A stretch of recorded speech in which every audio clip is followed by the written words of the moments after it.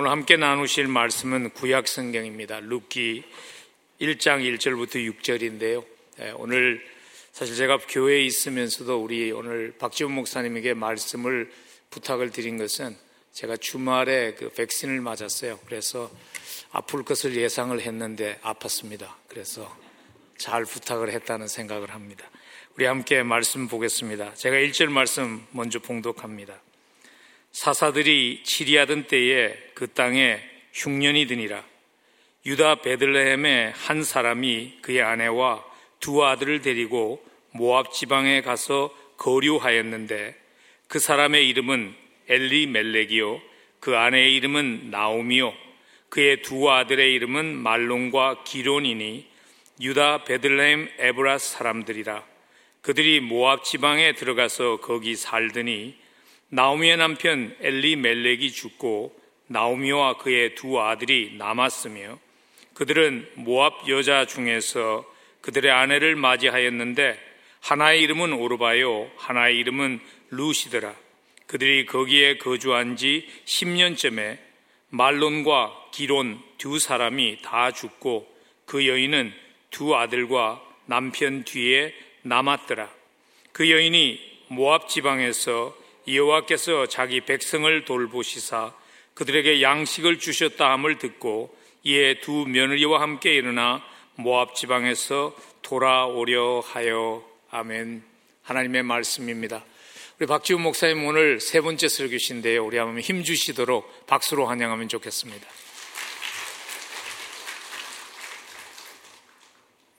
참 좋으신 하나님 아버지, 하나님의 은혜와 사랑에 감사드립니다. 지난 2주간 사순절 또 고난주간 부활주일을 지나면서 하나님께서 저에게 필요한 은혜를 풍성히 내려주셨으니 참으로 감사를 드립니다.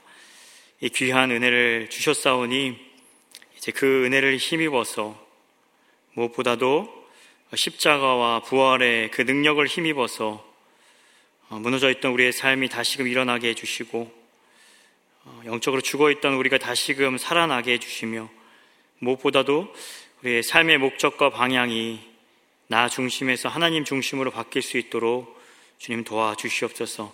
이 시간 하나님의 말씀 앞으로 나아갑니다.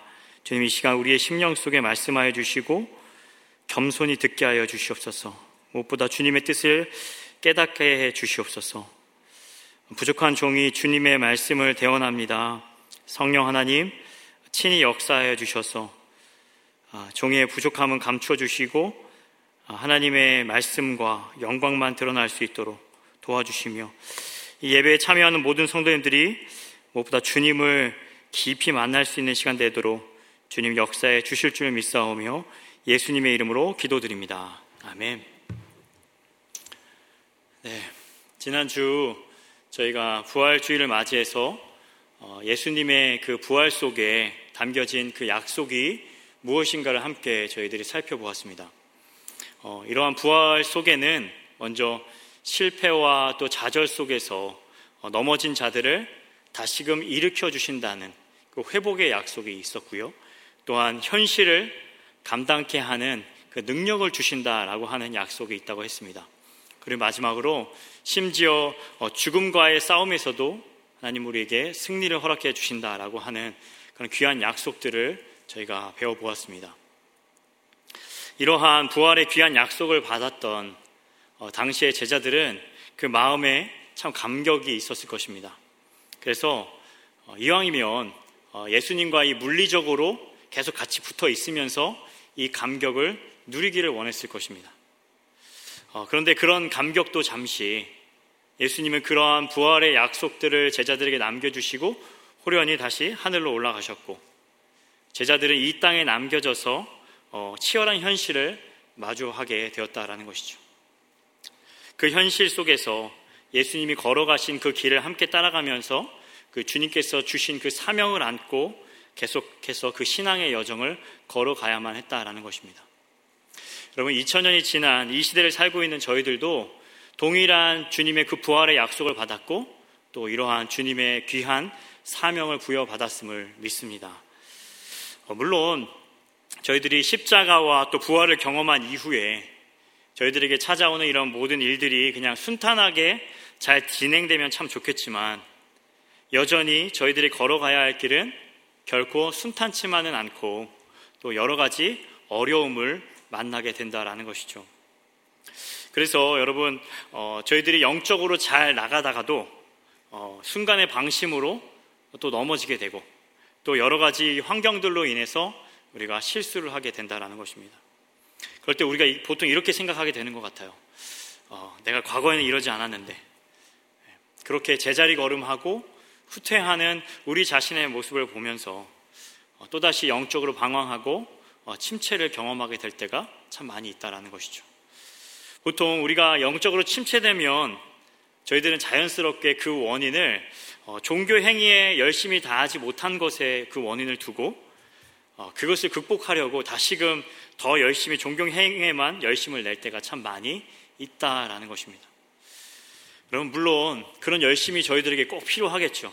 또 할 수만 있다면 여러분의 무너진 그 영적인 거룩한 습관들을 계속해서 지켜나가시길 간절히 소원합니다. 그러나 이러한 노력에 앞서서 우리가 반드시 기억해야 할 것은 보이지 않는 하나님의 손길을 의지해야 한다라는 것입니다. 여러분, 침체된 그 우리가 다시금 일어서고 또 이러한 주님께서 주셨던 그 부활의 약속을 붙잡고 살아갈 수 있는 그 힘은 우리의 어떤 노력과 우리의 행위에서 비롯된 것이 아니라 바로 우리를 붙들고 계시는 그 하나님으로부터 나오는 것인 줄 믿습니다. 그러므로 여러분, 비록 우리의 눈에는 보여지지 않지만 때로는 그 하나님이 잘 느껴지지 않지만 언제 어디서든지 우리와 함께 하시며 우리를 지키시는 그 주님의 손길을 의지하며 사는 것이 바로 이 부활의 은혜를 경험한 우리가 이 땅에서 승리할 수 있는 유일한 비결이 된다라는 것입니다. 여러분, 참 감사하게도 오늘 살펴볼 룻기가 바로 이러한 하나님의 보이지 않는 손길을 너무나 잘 우리에게 보여주고 있습니다. 여러분, 혹시 룻기 하면 여러분들 어떠한 이미지들을 떠올리시게 됩니까? 아마 대부분은 그 드라마에서 흔히 볼 수 있는 그 스토리를 생각하실 것 같아요. 불행하고 또 가난한, 근데 항상 되게 아리따운 한 여인이 어느 날 재벌 2세와 만나서 사랑에 빠져서 오래오래 행복하게 살았다라는 아마 그런 내용들을 떠올리실 수 있을 것 같아요. 또 어떤 분은 이 룻기를 정말 말도 안 되는 이야기다라고 얘기하신 적이 있어요.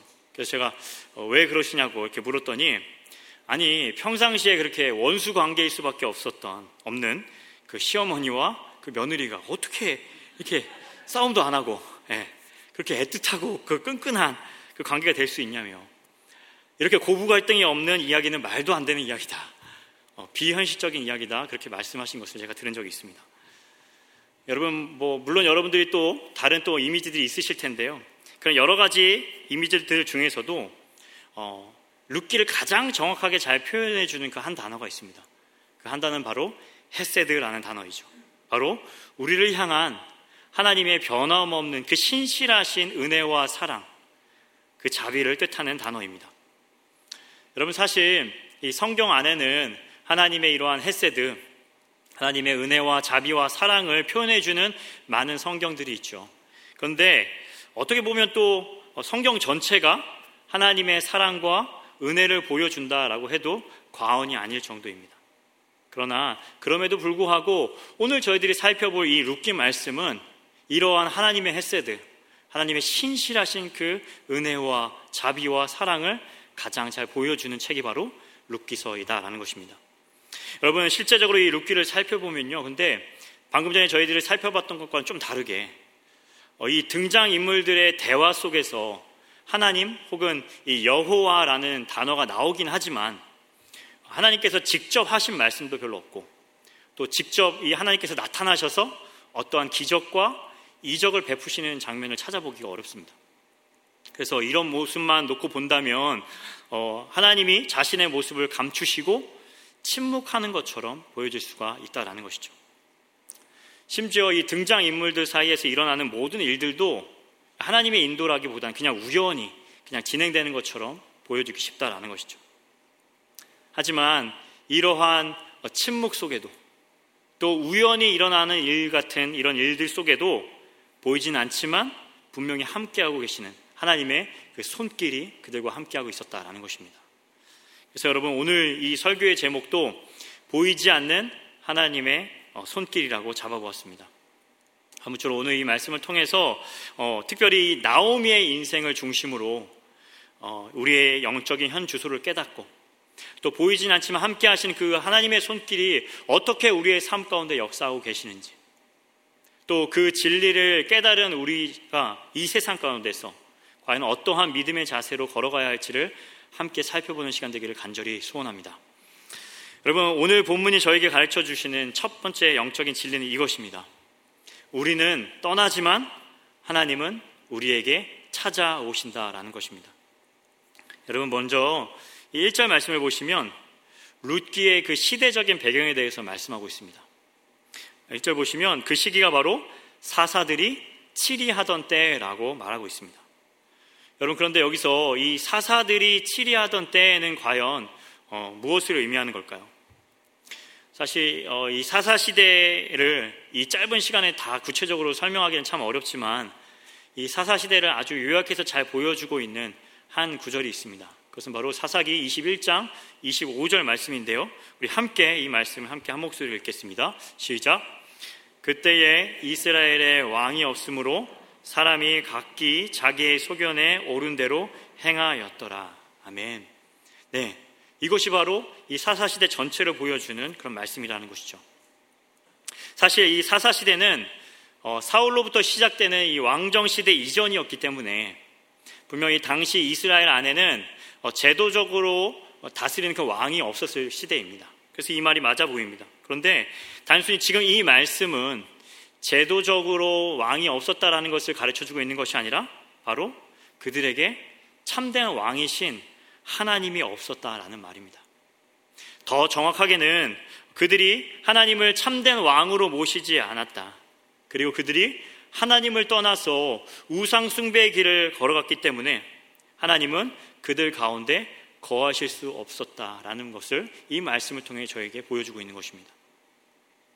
여러분, 그렇게 하나님 없이 살아가는 사람들, 또 하나님을 믿는다라고는 하지만 하나님을 자신의 인생의 어떤 주인으로 또 왕으로 모시지 않는 그 사람들의 특징이 과연 무엇일까요? 이 말씀에서도 살펴보았듯이 바로 자기 소견에 옳은 대로, 즉 하나님을 의지하지도 않고 찾지도 않고 오로지 자신의 감정과 생각대로 행하는 삶을 가리킨다라는 것이죠. 그래서 이 사사시대는 참으로 영적으로 암울했던 시기였습니다. 그리고 그 결과 이 사사시대에는 틈만 나면 이 이방 민족들이 쳐들어와서 이스라엘을 괴롭히고 억압하게 됩니다. 중요한 것은 여러분, 이들이 왜 이런 고통을 겪게 되었는가입니다. 여러분, 다른 이유가 없습니다. 이들이 그 하나님의 백성들이 하나님을 떠났기 때문이다라는 것입니다. 이렇게 하나님을 버리고 또 떠난 결과 그들은 영적인 암흑기를 맞이하게 되죠. 그러나 중요한 것은 비록 그들은 하나님을 버렸지만 하나님은 그들을 버리지 않으신다라는 것입니다. 여러분, 이 사실을 어떻게 알 수 있죠? 그 사사시대에 그들이 죄악으로 인하여서 여러 가지 어려움을 겪고 그로 인해서 이들이 울부짖을 때, 또 하나님께 도움을 요청할 때마다 하나님은 그들에게 사사를 보내주셔서 하나님의 백성들을 구원해 주셨습니다. 여러분들이 잘 아시는 것처럼 이런 삼손과 같은 그런 사사를 보내주셔서 이스라엘을 구원해 주셨기 때문이다라는 것이죠. 그런데 오늘 등장하는 이 룻기를 보시면 지극히 평범한 한 사람, 더군다나 당시의 남성 위주의 이 사회적인 분위기 속에서 상대적으로 약자로 취급받았던 이 여성이 이 이야기의 주인공으로 등장하고 있습니다. 거기다가 남편도 없고 과부로 살아가야 하는, 정말 아무런 힘 없고 주목할 만한 이유도 없는, 보잘것없는 한 여인의 이야기가 오늘 등장하고 있다는 것이죠. 여러분, 그렇다면 이 같은 사실이 우리에게 보여주고 있는 바가 과연 무엇일까요, 여러분? 그것은 바로 하나님께서 일하시는 방식을 우리에게 알려주기 위함이다라는 겁니다. 여러분, 하나님께서 이 세상을 움직여 가실 때, 또 하나님의 백성들을 인도해 가실 때, 물론 이 삼손과 같이 정말 위대한 영웅을 사용하셔서도 일하시긴 하지만 동시에 아무도 주목하지 않고 평범하다 못해서 정말 힘없고 연약한 그 한 여인의 삶 가운데 하나님께서 개입해 주셔서 그 연약한 자를 통해서도 하나님은 구원의 역사를 이루어 가신다라는 것입니다. 여러분, 다시 1절 말씀을 보시면 이런 내용이 나오고 있죠. 사사들이 치리하던 때에 그 땅에 흉년이 드니라. 아멘. 여러분, 이렇게 영적으로 타락했던 이 사사시대, 하나님을 버리고 살아가는 그들의 이 죄의 결과로 인해서 그 땅에 비가 내리지 않고 또 흉년이 들었다라고 말하고 있습니다. 여러분, 물론 흉년이 그 당시에 자주 종종 있었던 일이긴 합니다. 하지만 이것은 분명 하나님의 심판이었다라는 것입니다. 여러분, 이렇게 볼 수밖에 없는 이유는 분명 지금 주변 땅에는 아무런 피해가 없는데 이 이스라엘 안에만 흉년이 임했기 때문입니다. 그리고 또한 분명 하나님께서는 이 레위기 25장 3절에서부터 5절에서 이 이스라엘이 약속의 땅 가나안에서 하나님의 약속과 그 뜻을 따라 살아가게 된다면 그 약속의 땅에서 그들이 안전히 거할 수 있게 해주고 그들의 소출을 풍성하게 해줄 것이며 그들이 약속의 땅에서 그런 하나님의 놀라운 축복을 얻으며 살아갈 수 있다라고 말씀해 주셨습니다. 하지만 반대로 하나님의 그 뜻을 저버리고 불순종하며 살아가게 되면 온갖 재앙을 겪게 되고 또 기근과 함께 흉년이 그들에게 찾아오게 될 것이다라고 분명 말씀해 주셨기 때문입니다. 그러므로 오늘 이 본문에서의 흉년은 앞서 말씀드렸던 것처럼 하나님을 왕으로 모시지 않았던 이 사사시대의 타락한 모습들에 대한 하나님의 분명한 심판의 성격이 있다라는 것이죠. 근데 여러분, 여기서 정말로 저희들이 주목하고 중요한 부분은 흉년 자체가 문제가 아니라 바로 하나님의 백성들이라고 한다면 과연 이 흉년 앞에서 어떻게 반응하며 살아가야 하는가입니다. 아까도 서두에서도 말씀드렸지만 하나님을 잘 믿는 백성들도 이 땅을 살아가면서 여러 가지 일들을 경험하게 된다고 했죠. 항상 좋은 일들만 경험하면 참 좋겠지만 때로는 뜻하지 않은 그런 고난과 어려움을 겪게 된다라고 말씀드렸습니다. 오늘 이 본문의 내용처럼 하나님의 징계로서도 어려움을 겪게 되지만 때로는 하나님께서 그 믿음의 연단을 위해서 고난과 고통을 허락해 주실 때도 있다라는 것이죠. 이처럼 고난에 관한 그런 여러 가지 이유들이 있겠지만 다 다를 수 있지만 고난을 대하는 모두의 공통적인 반응, 곧 성도의 자세는 과연 어떠해야 할까요, 여러분? 문제 앞에서 자꾸만 우리 자신의 그런 감정만을 앞세우고 또 당장 문제를 피하고 그 문제가 없어지기만을 간절히 바라야만 할까요, 여러분? 그렇지 않습니다. 하나님의 백성, 참된 그리스도인들은 그렇게 반응하지 않고 가장 먼저 그 어려움 앞에서 하나님의 뜻이 무엇인지를 겸손히 물어야 한다는 것입니다. 겸손히 무릎 꿇고 하나님 앞에 나아가야 한다는 것이죠. 어려우면 어려울수록 더욱더 하나님을 의지하면서 하나님의 말씀이 무엇인지를 계속해서 물어야 한다는 것입니다.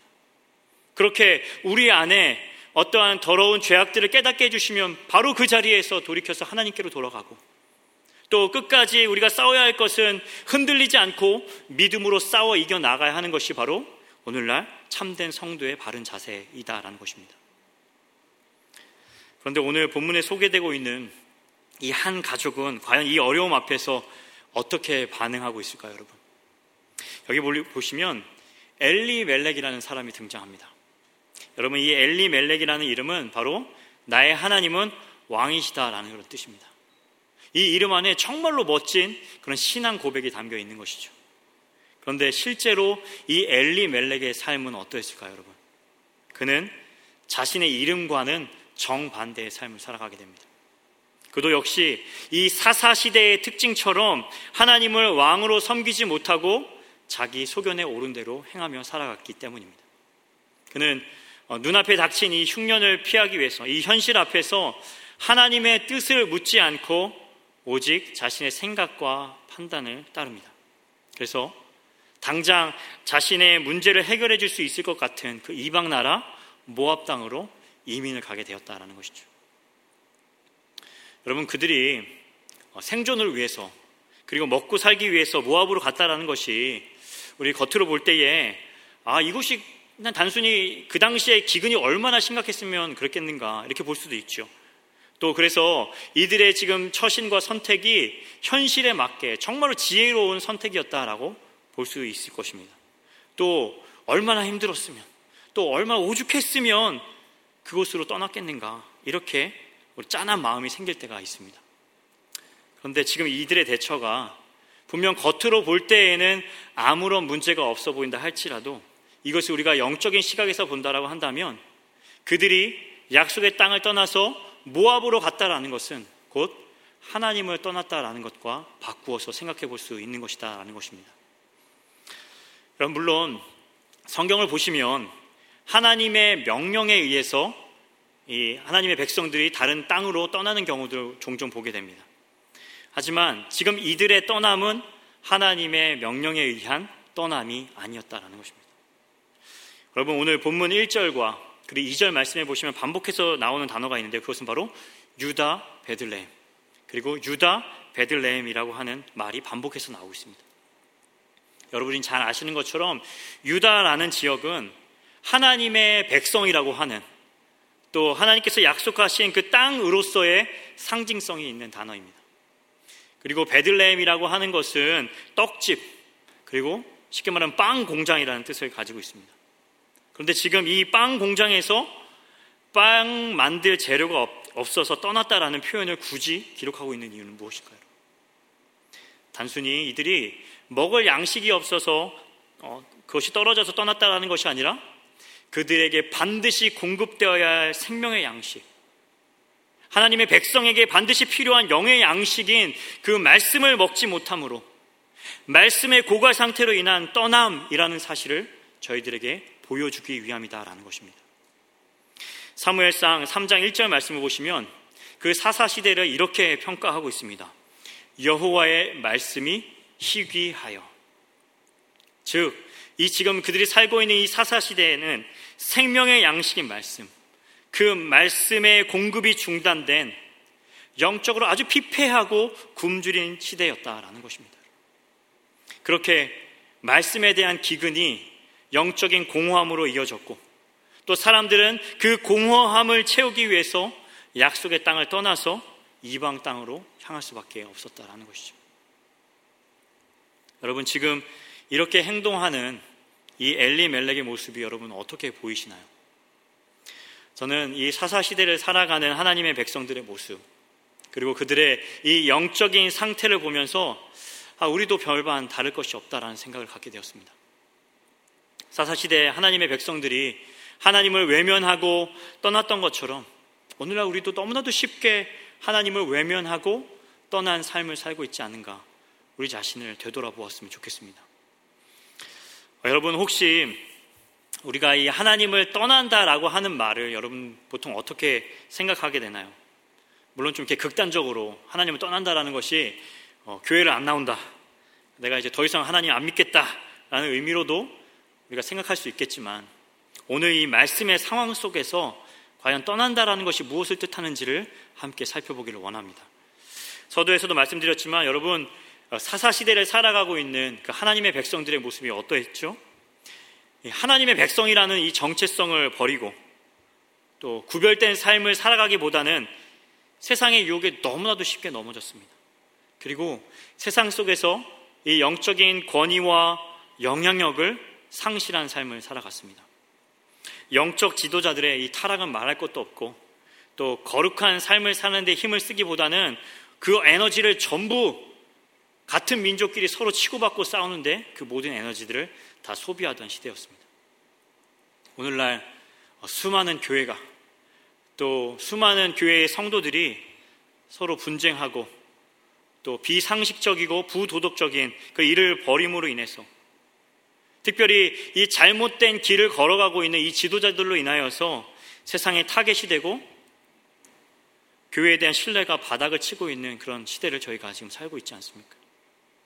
이로 인해서 정말 말 그대로 새로 믿게 된 이 새 신자를 이 교회 안에서 찾아보기 참 힘들고, 또 그나마 교회에 있었던 이 다음 세대와 젊은 세대들이 교회를 다 떠나고 교회에 다니는 것을 떳떳하게 말하지 못하고 항상 부끄러워하고 숨기는 그런 시대를 저희들은 살고 있습니다. 여러분, 비단 이것이 한두 사람의 문제 때문일까요? 그렇지 않습니다. 바로 하나님 앞에서 바로 서지 못하고 그 품을 자주 떠나 살고 있는 저희 모두의 잘못 때문이다라는 것입니다. 여러분, 저희들이 하나님을 이렇게 자주 떠나게 된 이유가 과연 무엇일까요, 여러분? 그것은 바로 생명의 양식을 공급받지 못하기 때문이다라는 겁니다. 말씀을 먹지 못해서, 말씀에 굶주려 있기 때문이다라는 것이죠. 자꾸만 하나님의 말씀이 아닌 다른 것으로 우리 영혼의 굶주림을 해결하려 하기 때문이다라는 것입니다. 여러분, 사실 요즘 같은 시대에 말씀이 없다, 말씀에 굶주려 있다라는 표현이 조금 부적절해 보일 수 있을 것입니다. 왜냐하면 솔직히 저희가 너무나도 쉽게 그냥 하나님의 말씀을 접할 수 있고 클릭 몇 번이면 너무나도 귀한 설교들을 많이 들을 수 있기 때문입니다.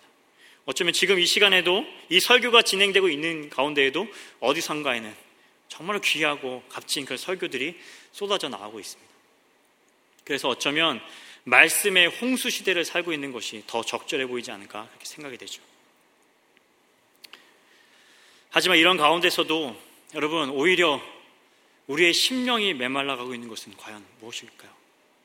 그 귀한 말씀을 내 삶에 적용하려고 하지 않기 때문은 아닐까요?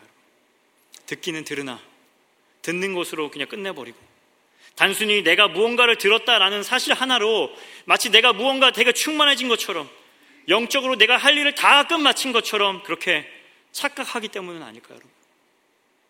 귀한 말씀을 주시고 또 우리에게 귀한 말씀을 깨닫게 해주셨음에도 불구하고 여전히 내 멋대로 살아가고 내 생각대로 판단하려는 그 태도를 포기하지 않기 때문은 아닐까요, 여러분? 여러분, 참 안타깝게도 우리의 절망은 바로 이러한 말씀에 대한 굶주림에서부터 시작된다라는 것입니다. 분명히 내 생각에는 더 좋아 보이고 분명히 옳아 보임에도 불구하고 그것이 하나님의 기준과 하나님의 말씀과 뜻이 아니라고 한다면 우리 안에 남는 것은 오직 실패와 공허함 뿐이다라는 것입니다. 이것이 바로 여러분, 하나님을 떠난 자의 모습이다라는 것이죠. 여러분, 오늘 저에게 주신 이 말씀을 통하여서 우리 자신의 영적인 상태를 한번 되돌아보았으면 좋겠습니다. 여러분, 혹시라도 이 팬데믹 기간을 지나면서 우리가 하나님 앞에서 영적으로 나태해지진 않았는지, 혹은 이 영적인 침체 속에서 주저앉아 있거나 하나님과의 어떤 친밀한 교제 속에서 살아가고 있기보다는 간신히 겨우 그 최소한의 종교 생활에만 만족하며 살아가고 있지는 않은지요. 이러한 말씀의 홍수 속에서 계속해서 하나님의 말씀을 듣고 배우고 있음에도 불구하고 여전히 그 말씀에 나의 삶을 복종시키려 하기보다는, 겸손히 말씀을 듣고 무뎌진 우리의 마음을 찢으려 하기보다는 그 말씀을 오히려 다른 사람들을 판단하는, 정죄하는 도구로만 사용하고 있지는 않은지요. 여전히 하나님은 말씀을 통해서 우리를 깨우쳐 주시고 또 삶의 여러 가지 루트를 통하여서 우리의 마음의 문을 활짝 열어주기를 원하시지만 우리는 계속해서 마음의 문을 열지 않고 나의 완고한 생각과 그 소견을 더욱더 중요시 여기며 살아가고 있지는 않은지요. 그래서 지금 이 유대 땅에 그 흉년이 들었던 것처럼 지금 우리의 심령에 영적인 흉년이 찾아오지 않았는지요. 항상 우리는 이렇게 말합니다. 하나님께 대한 마음은 있습니다 라고 말하지만, 하나님께 돌아가고 싶다라고 말하지만 실질적으로 다시 주님 앞으로 돌아가는 데 있어서는 항상 게으름을 피우고 또 이런저런 핑계만 늘어놓는 것이 바로 오늘날 저와 우리 모두의 모습은 아닐까요? 그러므로 여러분, 우리에게 이러한 상태에 있는 우리에게 가장 필요한 것은 과연 무엇일까요, 여러분? 그것은 죄악된 길을 떠나서 다시금 하나님께로 돌아가는 것인 줄 믿습니다. 그리고 보이지 않지만 여전히 우리와 함께 하시는 하나님의 손길, 그 하나님의 헤세드, 하나님의 신실하신 그 사랑과 은혜를 붙잡는 길밖에 없는 줄 믿습니다. 여러분, 자녀가 가끔 실수하고 잘못했을 때 저희가 이렇게 타이르게 되잖아요. 그러면 이제 자녀들이 보이는 그런 반응들이 있습니다. 첫 번째는 내가 뭘 잘못했냐고 그 눈을 치켜뜨는 그런 유형이 있죠, 여러분. 부디 우리 성도님들의 자녀가 아니길 바랍니다. 네. 또 한 부류는요, 자신이 잘못한 것을 알고 이렇게 미안해하거나 민망해서 그냥 고개만 푹 숙이고 있는 그런 자녀들의 유형이 있습니다. 그래도 또 양심이 있다라는 것이죠.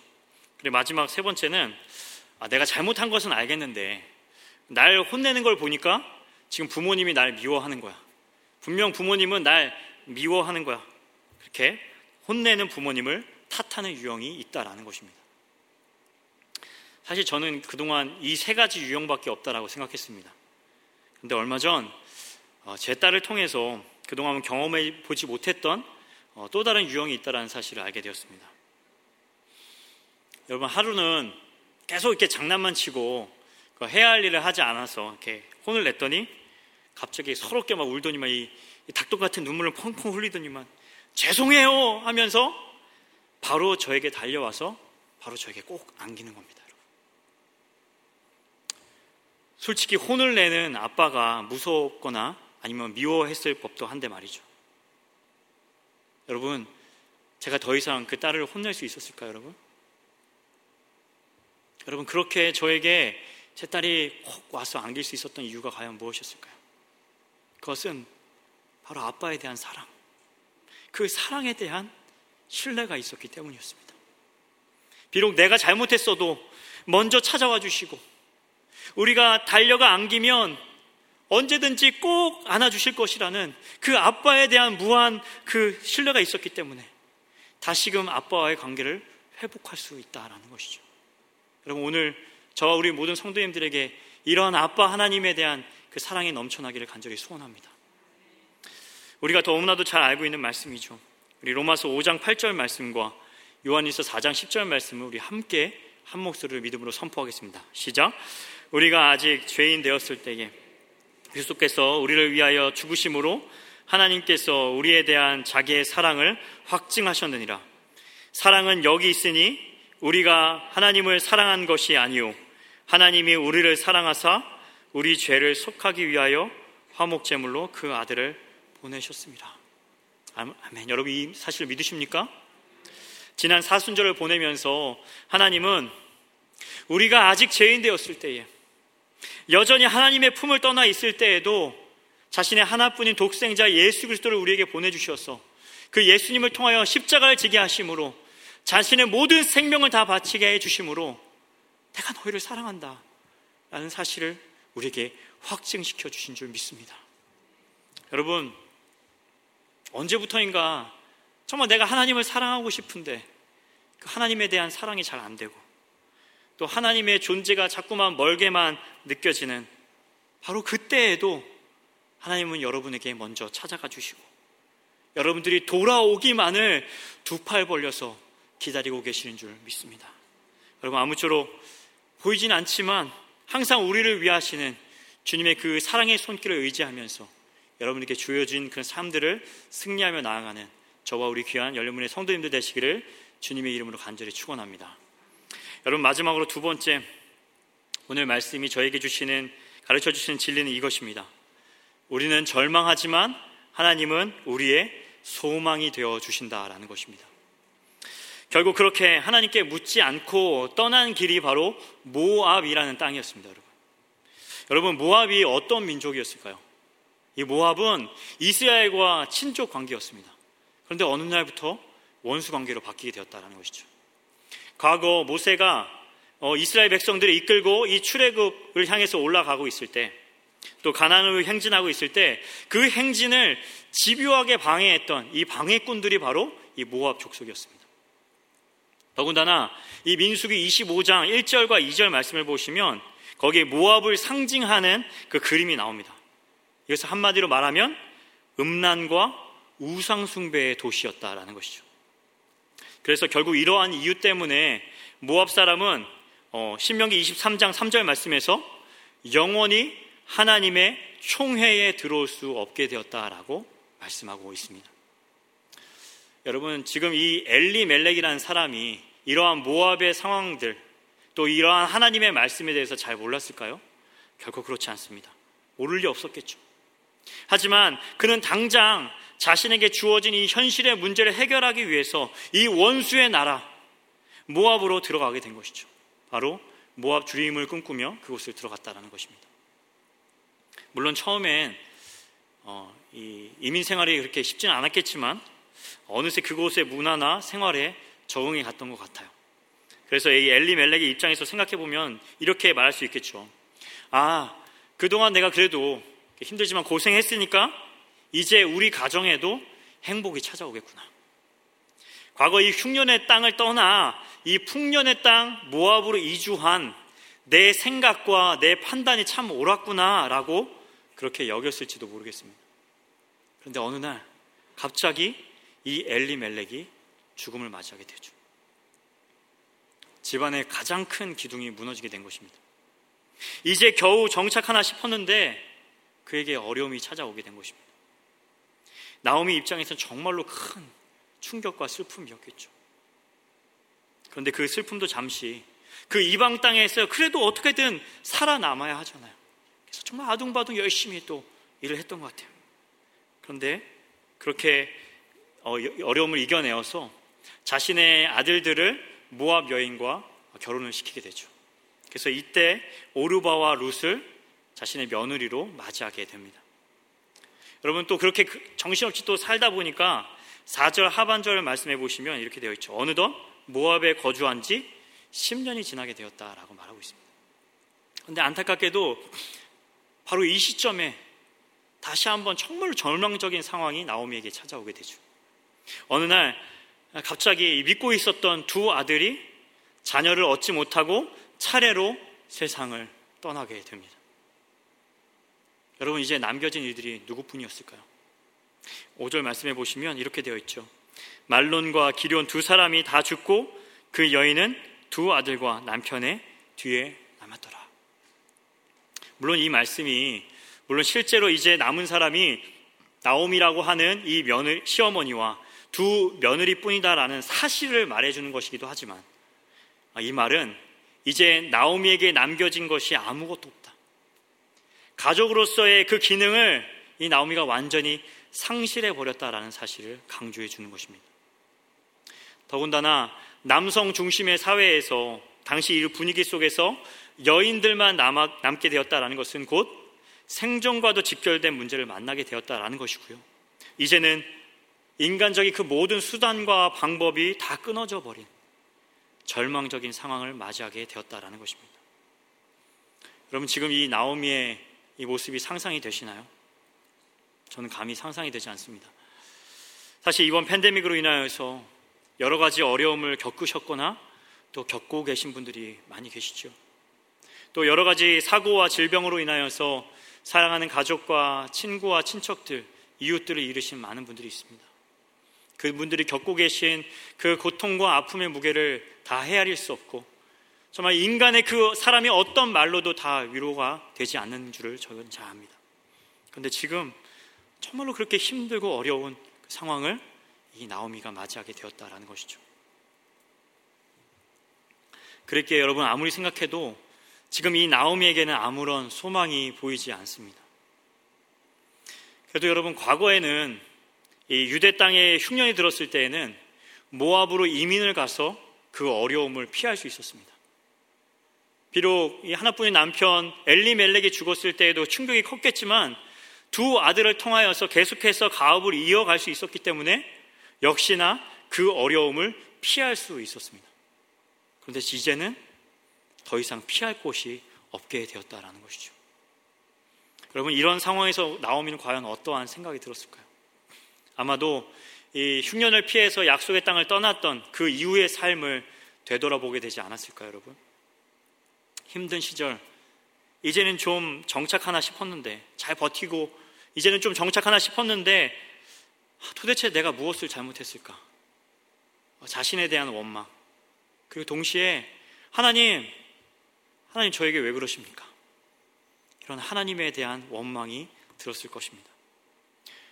도대체 어디서부터 다시 시작해야 할지, 앞으로 어떻게 살아가야 할지 정말로 막막한 상황이 나오미에게 찾아왔다라는 것입니다. 여러분, 저희에게도 어려움이 찾아올 때 피할 곳이 있다라고 한다면 어떻게든 이겨낼 힘이 우리에게 생기게 되죠. 그래서 하나님을 그렇게 찾지 않을 때가 참 많이 있습니다.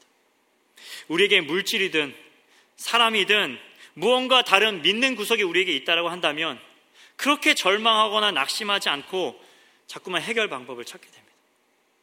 하나님께 간절히 매달릴 생각을 하지 않게 된다는 것이죠. 그런데 정말 피할 곳이 없다라고 한다면, 나에게 있어서 그 어떠한 믿는 구석이 없고 정말로 하나님 앞에서 의지할 것이 하나도 없다라고 했을 때 우리는 어떻게 될까요? 바로 살 소망이 끊어지게 된다는 것이죠. 그제서야 하나님을 떠올리면서 하나님을 탓하게 됩니다. 그리고 다 포기하게 된다는 것이죠.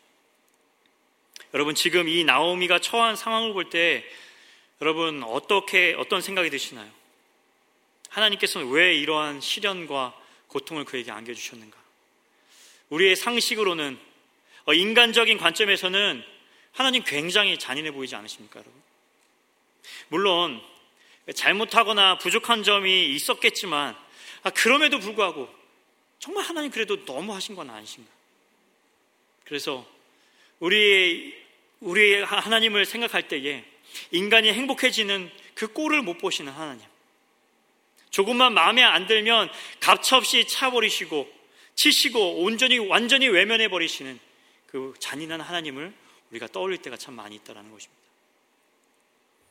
여러분, 그런데 정말 하나님이 그런 분이실까요, 여러분? 이것이 나오미에게 내린 하나님의 저주였을까요, 여러분? 그렇지 않습니다. 하나님은 하나님이 택하신 그 백성을 절대로 버리지 않으시는 분이십니다. 그리고 끝까지 함께해 주시는 분이십니다.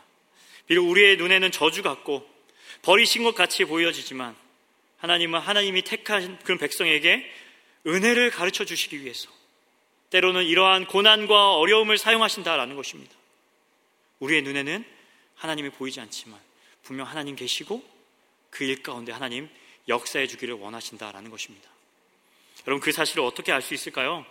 오늘 저희들이 함께 읽은 말씀, 이 본문 6절 말씀을 보시면 이렇게 말씀하고 있습니다.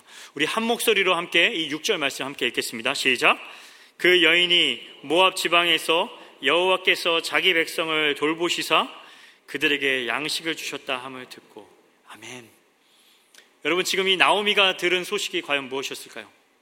여전히 절망 속에서 그가 어찌할 바를 몰라 하면서 그 모압에 있을 때에 여호와께서 자기 백성을 돌보신다라는 소식을 듣게 되었습니다.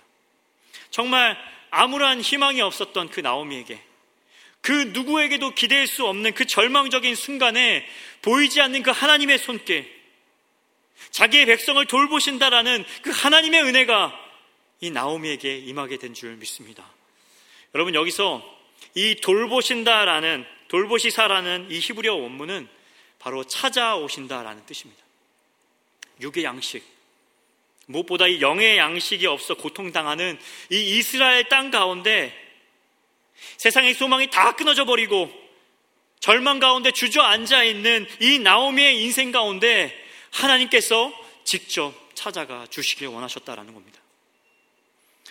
여러분, 지금 이 나오미에게 있어서 무엇이 가장 큰 기쁨의 소식이었겠습니까? 무엇이 과연 이 나오미에게 가장 큰 소망의 메시지가 될 수 있었겠습니까? 겉으로 드러난 그 문제가 해결되는 것이요? 네, 물론 당장에는 도움이 되겠죠. 그러나 근본적인 해결이 될 수 없습니다. 지금 이 나오미에게 있어서 다른 그 어떤 소식보다도 하나님께서 직접 찾아와 주셨다, 하나님께서 함께해 주신다라는 이 소식이야말로 진정 그에게 있어서 구원의 기쁜 소식이며 유일한 소망의 메시지가 되는 줄 믿습니다. 오늘날 우리에게 있어서 여러분, 누가 유일한 여러분들의 소망이 되어 주십니까? 이 땅 가운데 육신의 몸을 입고 오신 하나님, 그 예수 그리스도, 예수님만이 우리의 유일한 구원이시며 유일한 소망이 되어 주시는 줄 믿습니다. 이 예수님을 만날 때에, 그 은혜의 손길을 의지하며 살아갈 때에 비로소 우리의 삶의 소망이 시작되는 줄 믿습니다. 여러분, 나오미가 바로 이러한 그 소망의 소식을 듣게 되자 가장 중요한 깨달음이 그에게 생기기 시작했습니다. 아, 지금 나에게 필요한 것은 바로 하나님의 은혜였구나. 아, 내가 진짜 의지해야 될 것은 바로 하나님의 손길이었구나. 아, 내가 진짜 힘써야 할 것은 당장 먹고 살기 위해서 발버둥 치는 것이 아니라 하나님께로 돌아가는 것이구나. 그 소망 대신 하나님께로 다시 나아가는 것이구나 라는 사실을 나오미가 깨닫게 된 줄 믿습니다. 그래서 성경은 6절 마지막 부분에서 이렇게 기록하고 있습니다. 그 소식을 듣고 일어나 모압 지방에서 돌아오려 하여. 아멘. 나오미에게 이런 하나님의 보이지 않는 손길, 그 은혜의 소식이 들리자 10년 만에 다시 하나님께로 돌이키게 된 줄 믿습니다. 사랑하는 여러분, 혹시라도 누군가에게 말 못할 고난과 어려움이 여러분들에게 있으십니까? 그로 인해서 이 세상의 모든 소망이 다 끊어진 것처럼 보이고 나에게 있어서 그 어떤 것도 의지할 것이 없어 보이고 그렇게 결론 내린지도 모르겠습니다. 누군가에게는 우리에게 말하겠죠. 모두가 안 된다고, 더 이상 가망이 없다라고 결론을 내려버린 그 절망적인 상황 가운데 여러분들이 있다 할지라도 하나님은 절대로 여러분들을 포기하지 않으십니다. 여호와께서 자기 백성을 돌보시사, 하나님이 개입하시면, 하나님께서 함께 하시면 우리 안에 있었던 그 절망이 한순간에 소망으로 바뀌게 되는 줄 믿습니다. 그러므로 우리에게 여러분 힘든 일이 찾아올 때에 그 상황으로 인하여서 자꾸만 하나님을 원망하고 다른 사람을 탓하고 인생을 한탄하는 것이 아니라 오히려 하나님을 더욱더 찾는 시간, 하나님께 나아가는 시간, 하나님께 매달리는 시간으로 삼아야 하는 줄 믿습니다. 비록 우리가 하나님을 떠나서 제 갈 길로 가다가 또 넘어지고 또 살아갈 힘이 없이 아무런 소망 없이 살아갈 수밖에 없는 그런 상황 가운데 빠져 있다 할지라도 여호와께서 자기 백성을 돌보시사, 나오미에게 하나님께서 먼저 다가가 주셨던 것처럼 오늘 무너져 있고 정말 아무런 소망 없이 살아가고 있는 우리 모두에게도 그 살아계신 하나님 찾아오시는 줄 믿습니다. 여러분, 그러므로 절망하지 않기를 원합니다. 여러분, 어떻게든 나의 힘으로 버텨보려고 하기보다는 자꾸만 그 어떠한 인간적인 방법으로 살아보려고, 세상의 가치로 해결해 보려고 노력하기보다 우리의 소망 대신 하나님께 엎드려서 철저히 그분의 도우심을 구하면서 그분의 은혜 속에서 그 은혜를 구하며 살아갈 수 있는 저와 우리 모든 열린문의 성도님 되시길 간절히 소원합니다. 여러분, 그렇습니다. 하나님은 여전히 오늘도 우리의 눈에는 보이진 않습니다. 그러나 분명 하나님 이 자리에 계시고 우리와 함께 하시는 줄 믿습니다. 여호와께서 자기 백성을 돌보시사, 하나님께서 찾아와 주시고 하나님의 은혜가 우리에게 임하게 되면 막혀있던 우리의 눈과 귀가 열려지게 되고 죽어있던 우리의 삶이 다시금 살아나게 되는 그런 역사가 일어나게 되는 줄 믿습니다. 아무쪼록 이 사실을 붙들고 오늘 우리에게 주어진 이런 힘든 삶들을 늘 믿음으로 소망 되신 예수님 바라보며 이겨나갈 수 있는 저와 우리 귀한 열린문의 성도님들 되시기를 주님의 이름으로 간절히 축원합니다. 아멘. 기도하겠습니다.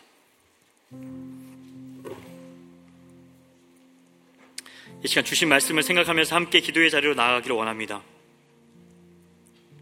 하나님, 오늘도 우리에게 말씀으로 다가와 주셔서 말씀을 깨닫게 해주시니 참 감사합니다.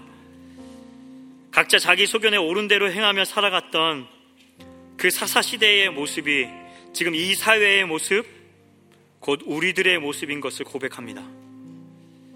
우리에게 약속하신 바가 있고 분명 우리에게 명령하신 그 말씀들이 있는데 우리는 끝까지 인내하지 못하고 자꾸만 눈에 보기에 좋은 것을 쫓아 살아가고 있습니다. 당장 손에 잡히는 것만을 위해서만 살아가고 있습니다. 주님, 용서해 주시옵소서.